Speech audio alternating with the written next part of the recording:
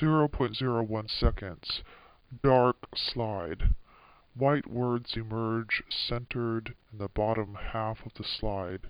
In all caps, they read combinatory composition, composing for access and ability. At the very bottom, the author's name, P.D. Arrington. 0.04 seconds. When image shifts to black asphalt, drawn in yellow chalk, large, on the asphalt, a question mark at an angle.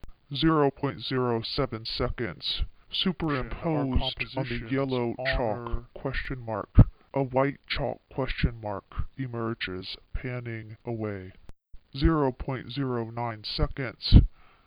Superimposed on the white question mark emerges a white image, reader diversity, with colorful handprints and fingerprints stamped on it, some larger than others. In the middle, a large red handprint. To the left, a large purple handprint.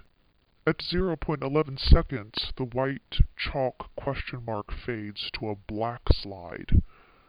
The center two-thirds is a band of white, and featured in the center of this white are black, round-rimmed spectacles, specifically in terms of abilities.